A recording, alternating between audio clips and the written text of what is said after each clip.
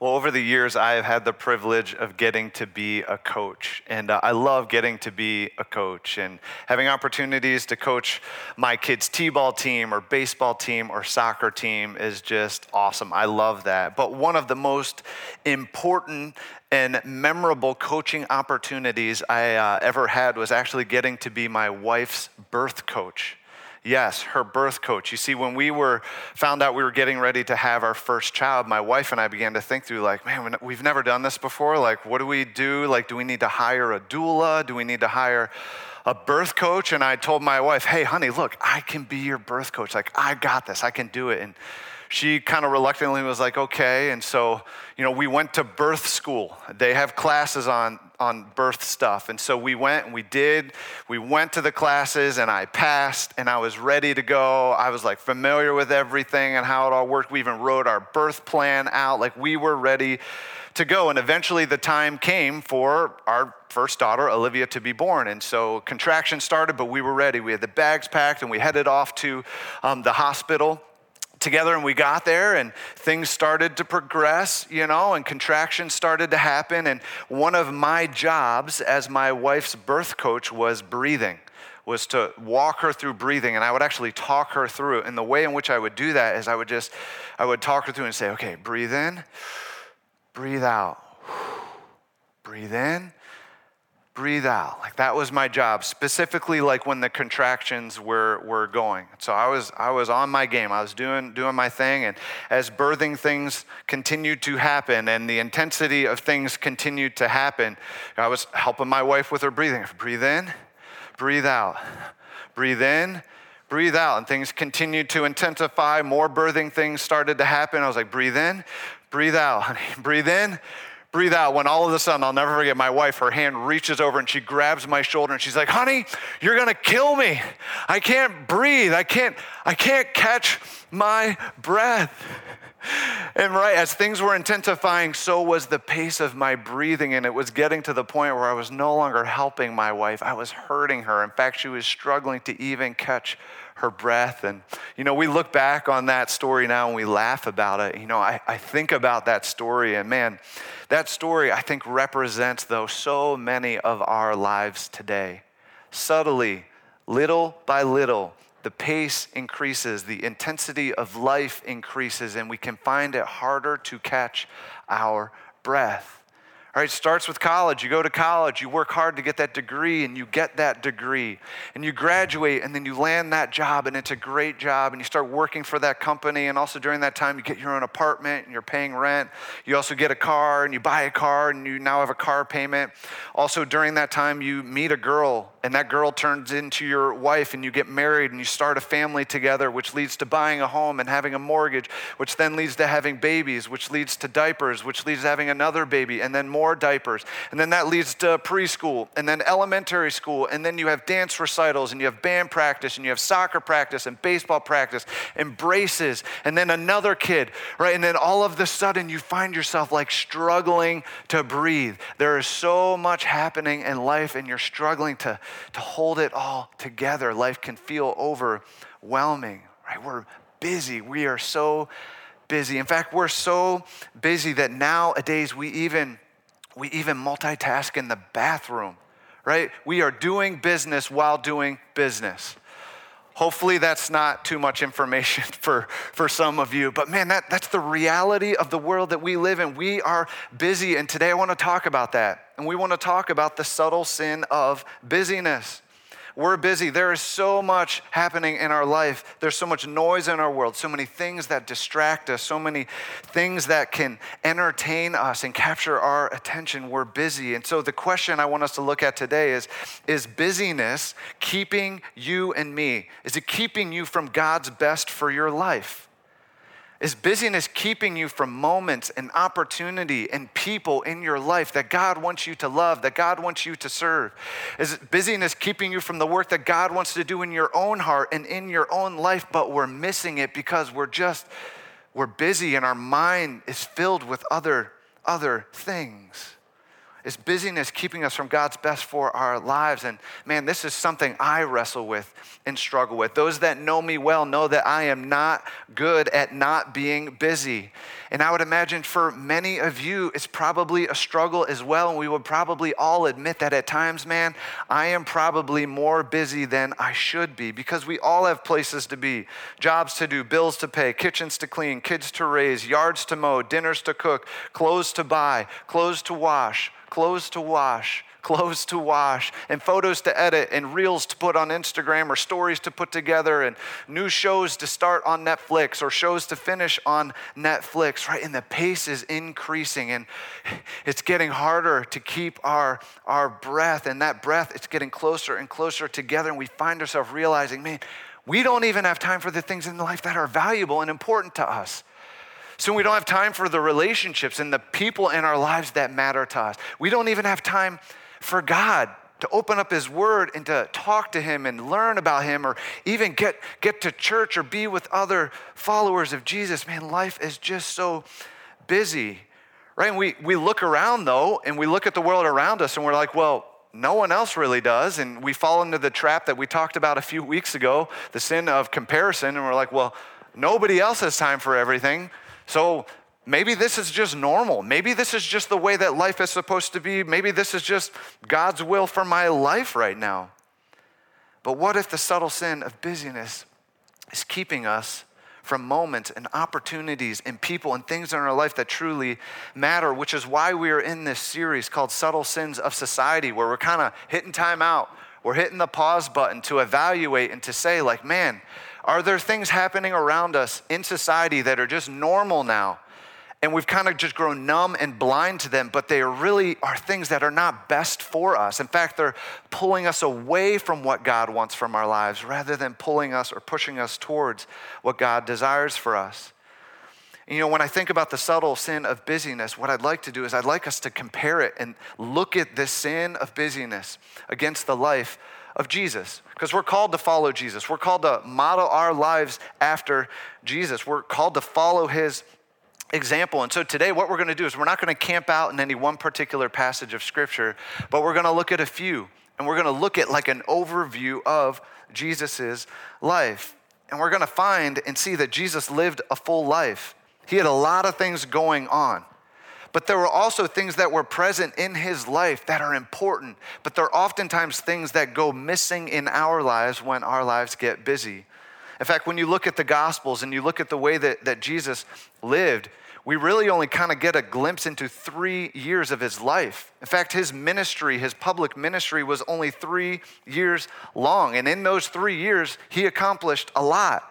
We know that he recruited a group of 12 guys, just average, ordinary guys, and trained them up and taught them kingdom values and sent them out to start the church. He endured the hatred of the Pharisees, resisted the temptation of the devil. He healed sick people. He loved people who were hurting. He fulfilled hundreds of Old Testament prophecies. Jesus accomplished a lot in his 3 years of ministry. And from what we see in the New Testament, what's interesting, though, is we don't ever see Jesus flustered, though.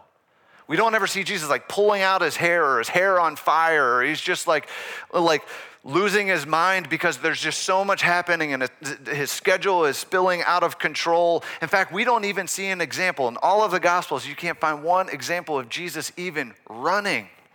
Not even like a skip or a fast walk or a jog. We don't ever see him running. Jesus had a lot going on, important stuff, but he never appeared to be rushed on the inside.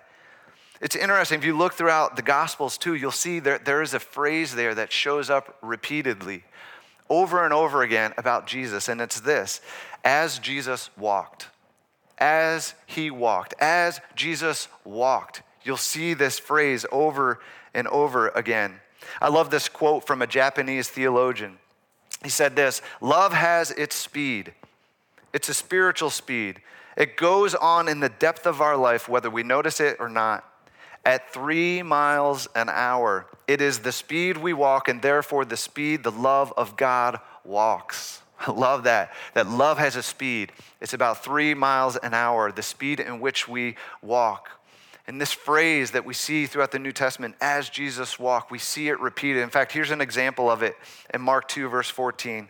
It says this: as Jesus walked along, he saw Levi, son of Alphaeus, sitting at the tax collector's booth. "Follow me," Jesus told him. And Levi got up and followed him.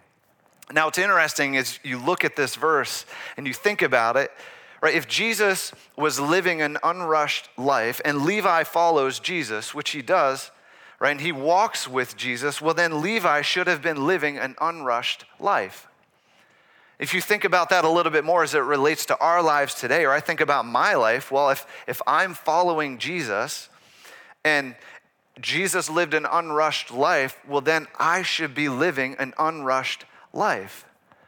But yet the way I live my life oftentimes feels very different from the way that Jesus lives, right? And I feel like, man, the pace of life has been picking up lately, and I can feel so easily rushed or stressed or overwhelmed or exhausted trying to get everything done. And it doesn't feel like this pace that Jesus experienced as he walked through life in this unrushed pace. Like, what is it that I'm missing? And oftentimes it's this invitation that Jesus invites us to as we're to walk with him that we miss. In fact, we see this beautiful invitation in Matthew 11, verse 28. Look at what Jesus offers to you and to me today. This is what he says. He says, "Come to me, all you who are weary and burdened, and I will give you rest. Take my yoke upon you. Learn from me, for I'm gentle and humble in heart. And you will find rest for your souls, for my yoke is easy and my burden is light." Are you tired? Are you worn out, burnout, exhausted? Jesus says, look, come to me. And when you come to me, you're going to find rest. You're going to find your life. I'll show you what real rest looks like. I love this. Jesus says, walk with me. And I love this phrase. He actually says, learn from me. Do it at my pace. Watch how I do it. And as we walk with Jesus, what we learn is he's never going to lay anything on us that's harmful for us. He's never going to lay anything on us that's ill-fitting for you or me. He's going to help us learn what it means to live freely. He's going to help us learn what it means to live lightly. This is what Jesus says. Walk with me, learn from me. Don't just believe what Jesus said. We should do that, but we should also look at the way that Jesus lived. So let's think about that. How did Jesus live his life? He only lived 33 years, and much of his life that we see in the New Testament is just the 3 years of ministry. But when we look at the way that Jesus lived, we see that Jesus lived an unrushed life. And we see that he lived a life that was focused on serving other people. In fact, in Mark 1, read Mark 1, you'll see kind of a day in the life of Jesus, which consisted of him teaching at the synagogue and teaching. And then after that, he went to the disciples' house and he continued to minister. And at that time, they would bring people to Jesus for Jesus to heal people who were consumed with a demon, and he would cast out demons. It says that he even late into the evening, after the sun had set, Jesus was continuing to serve people and love people and heal people. At the end of chapter 1, it even says early the next day, before the sun had even come back up, Jesus went away to pray, to be with his Father. He lived an unrushed life, but a life that was full of serving other people. A few chapters later in Mark chapter 5, there's a story of where a synagogue leader named Jairus comes and meets with Jesus and says, look, Jesus, my daughter, she has a life-threatening illness and she's about ready to die. Would you come? Would you please heal her? And Jesus says, sure, okay, I'll be there. I will come and heal her. And as Jesus is on his way, he's intercepted by another woman, or by a woman who had been sick for 12 years. And as Jesus is meeting with this woman, and as he heals this woman of her illness, Jairus' daughter actually passes away. And we find out later that Jesus, he continues on his journey, and when he gets to Jairus' house, he finds that everyone is crying, everyone is weeping because Jairus' daughter had passed away, but yet Jesus steps in. He says, look, I have control over time. Things are in my control, and he still proceeds to heal Jairus' daughter. Jesus lived an unrushed life. You think of even just his unrushed life, even in terms of his mode of transportation. Think of a week before Easter, a week before the crucifixion, Jesus enters into Jerusalem. And how does Jesus enter into Jerusalem? He comes riding on a donkey. Now, if I'm the King of Kings, if I'm, the Son of God, right, I'm coming on like a black horse, like a stallion, powerful, strong, and fast. Not Jesus. He comes on a donkey, A donkey is like one of the slowest four-legged creatures on the planet, right? I've never seen a donkey in a hurry to do anything. Jesus, he lived an unrushed life. And so if we press into this and we think, well, if Jesus wasn't rushed and we're called to follow Jesus, well, why do you think we are so rushed? And I think if we think about that, and I press in and think about that in my own life of why am I so rushed? Why am I so busy? I think the reason for that is because oftentimes we're running from something or we are running to something. We're running from something or we're running to something. And we're all searching for significance. Every one of us, we're searching for value. We're searching for significance. We're searching for worth. And if I look at my life and think about my life and I'm honest, I'm probably running from insignificance and I'm running towards acceptance. Right? I want to be valued. I want people to value me. I want to be successful and I want people to accept me. Maybe for you, you might be running from a past failure. You might be running from something someone said about you, running from an insecurity, and you're like, man, I'm going to prove that person wrong. I'm going to prove that person wrong. You're running from hurt. Some of you, you might be running towards something or towards a goal or towards a vision for your life. You're running towards success, towards an image, towards popularity, or you're running towards fame. You see, we're all on a search. We're all on a quest for significance. But the problem is that's where society's at. That's what society is chasing after. And if that is our motivation in the way in which we're living life, you just got to know you may find some of that temporarily, but that type of life, even if you find it, is always going to leave you empty. What if the subtle sin of busyness is keeping you and me from God's best for our lives, right? Oftentimes we just feel like, man, I just don't have time. I can't get it all done. It's hard for me to slow down. There's just too much going on. But here's the reality for all of us. We're all working with the same amount of time. You see, at the end of the day, you have time for what you choose to have time for. You do, and the solution is not more time. The solution is more of what matters most. And the reason why most of us, we don't have time for what matters most is because for so many of us, we spend our time on things that really just don't matter. We mindlessly spend our time on things that don't matter. And I think one of the biggest culprits of this would be technology. I think we would all agree that one of the greatest consumers of time in our lives is technology. In fact, let me illustrate this. I could have chosen any number of illustrations, but let me start with these three. Let's start with social media. But did you know that in 2023, the average person on social media, how much time they spend a day on social media? It's 913 hours. The average person spends 2.5 hours a day on social media. But get this, right? Here's the good news. We got a young church. We have a lot of young people within our church, which is awesome. Way to go, NYA. A lot of you are above average because you're younger, and the younger you are, those averages go up. You're way up there. You have time for what you choose to have time for. One of the biggest threats to our relationship with God is our phone right here. In fact, actually, let me check and see if I have any text messages or emails. Actually, I do have a few here. Hold on.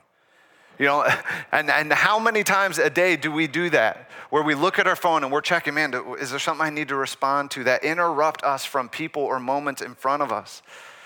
You think about that people average 7 hours of screen time a day. Gen Z, it's even higher than that. It's 9 hours of screen time a day. Let's talk about video games.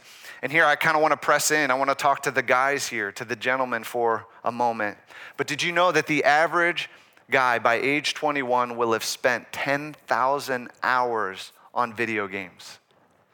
10,000 hours by age 21 on video games. Now think about that. That's like a big number. Like, how do we realize how much time that really is? Well, think about it this way. Here's some options for how you could use 10,000 hours. One thing you could do at $10 an hour, with 10,000 hours, you'd be able to make $100,000.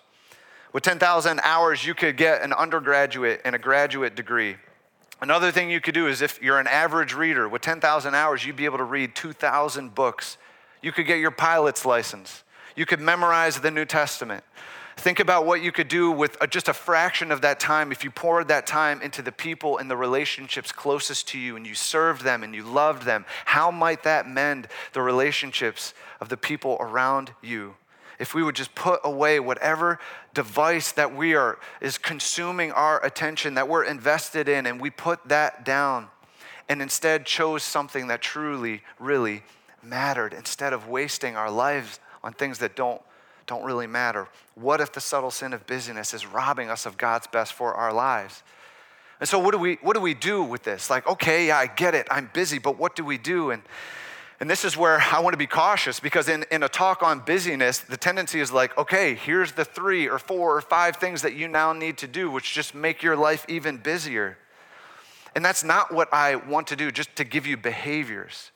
You know, we've been talking about God's best for our lives and how busyness robs us of that. But what is God's best for my life? Well, Jesus tells us God's best for our lives is to love him first and foremost, to love him fully and to love others. That's God's best for our lives. And so then I think the question is, well, how much of my life looks like that? Am I loving God? Am I loving others? And I think a place for us to just start, it just comes with a heart evaluation. It comes with a perspective change of just talking to God. And I think, man, if we pray this simple prayer each day, it doesn't have to be this prayer, but one similar to this, of just, God, help me to slow down so that I can experience you more fully and love people more deeply. God, help me to slow down. Help me to walk slowly enough to experience Jesus more fully into my life and to serve the people, to love the people around me, just in the way that Jesus modeled in his life. And I think as we slow down and as we pray that prayer, some things begin to change in our lives. I think some of the things that change is we begin to become present with the people around us, that wherever you are, be all in. Jesus, he was all in with people. When he would encounter them, he wasn't focused on anyone else. He was there and he was present. And we all know what it's like to be physically present in a place or in a room, but yet, man, we're miles away because our thoughts are elsewhere or we're in front of a screen. Wherever you are, be all in. Another thing I think is we pray for God to slow us down so that we can be with him and know others and love others. What begins to happen is we choose what's important and we eliminate what's not. Are there things that you need to say no to so that you can say yes to what's most important in your life? If Jesus said what's most important is loving him and loving others, and Jesus modeled this and he shows us this and he's telling us to walk in this way, well then, does your life reflect that? Does your time, does your schedule reflect that you love God more than anything else in this world? Does it reflect that you're willing to serve others and love others more than so many other things in this world? Is there something you need to say no to in your life so that you can say yes to what's most important? And then I think finally, as we're praying for God to slow us down, I think what's most important is it's going to help us to recognize and listen to God's voice in your life. Maybe God's been trying to get your attention. Maybe there's things he's wanting to show you and teach you and refine in your life, but we're just too busy, right? We're missing it. There's so much other noise. There's so much other things that we're missing. There's people and opportunities that God wants us to serve and to love, but we're just missing it. But as we slow down and we take time to be with God, we're going to begin to recognize his voice. We're going to begin to listen to his voice in our lives more. You see, you have time for what you choose to have time for. The solution isn't more time. It's more of what matters most. You think about Jesus and his life, and as he walked through his life, where was Jesus' life headed? Well, it was to the cross, because that was his ultimate goal, to give his life for us so that we could experience the forgiveness of our sin. And all along the way, Jesus served and Jesus gave. And what's interesting is he tells us to do the same thing, that we are to deny ourselves. We are to pick up our cross and we are to follow Jesus. Has busyness, the reality of that, the subtle sin of busyness pulled us away from that mission that God has called us to. Let's not let the subtle sin of busyness rob us from what God wants for our lives and for what is best for our lives. Would you pray with me? Lord, we thank you for your love for us. We thank you that, God, you displayed that love through Jesus. And we have an example, God, of what truly is best for our lives as we look at the example of Jesus, Lord. And God, I pray that we would learn to value the things that you value, Lord, that we would slow down. And maybe the things that are occupying our time and schedule would be replaced with things, God, that truly bring honor to you. They would be replaced with things that increase our love for you. And they also increase our love and ability to serve and love the people that you have placed around us, God. God, help us to do that through your Spirit and by your grace, to be a people that are in love with you, that are passionate about walking with Jesus. I pray in Jesus' name, amen.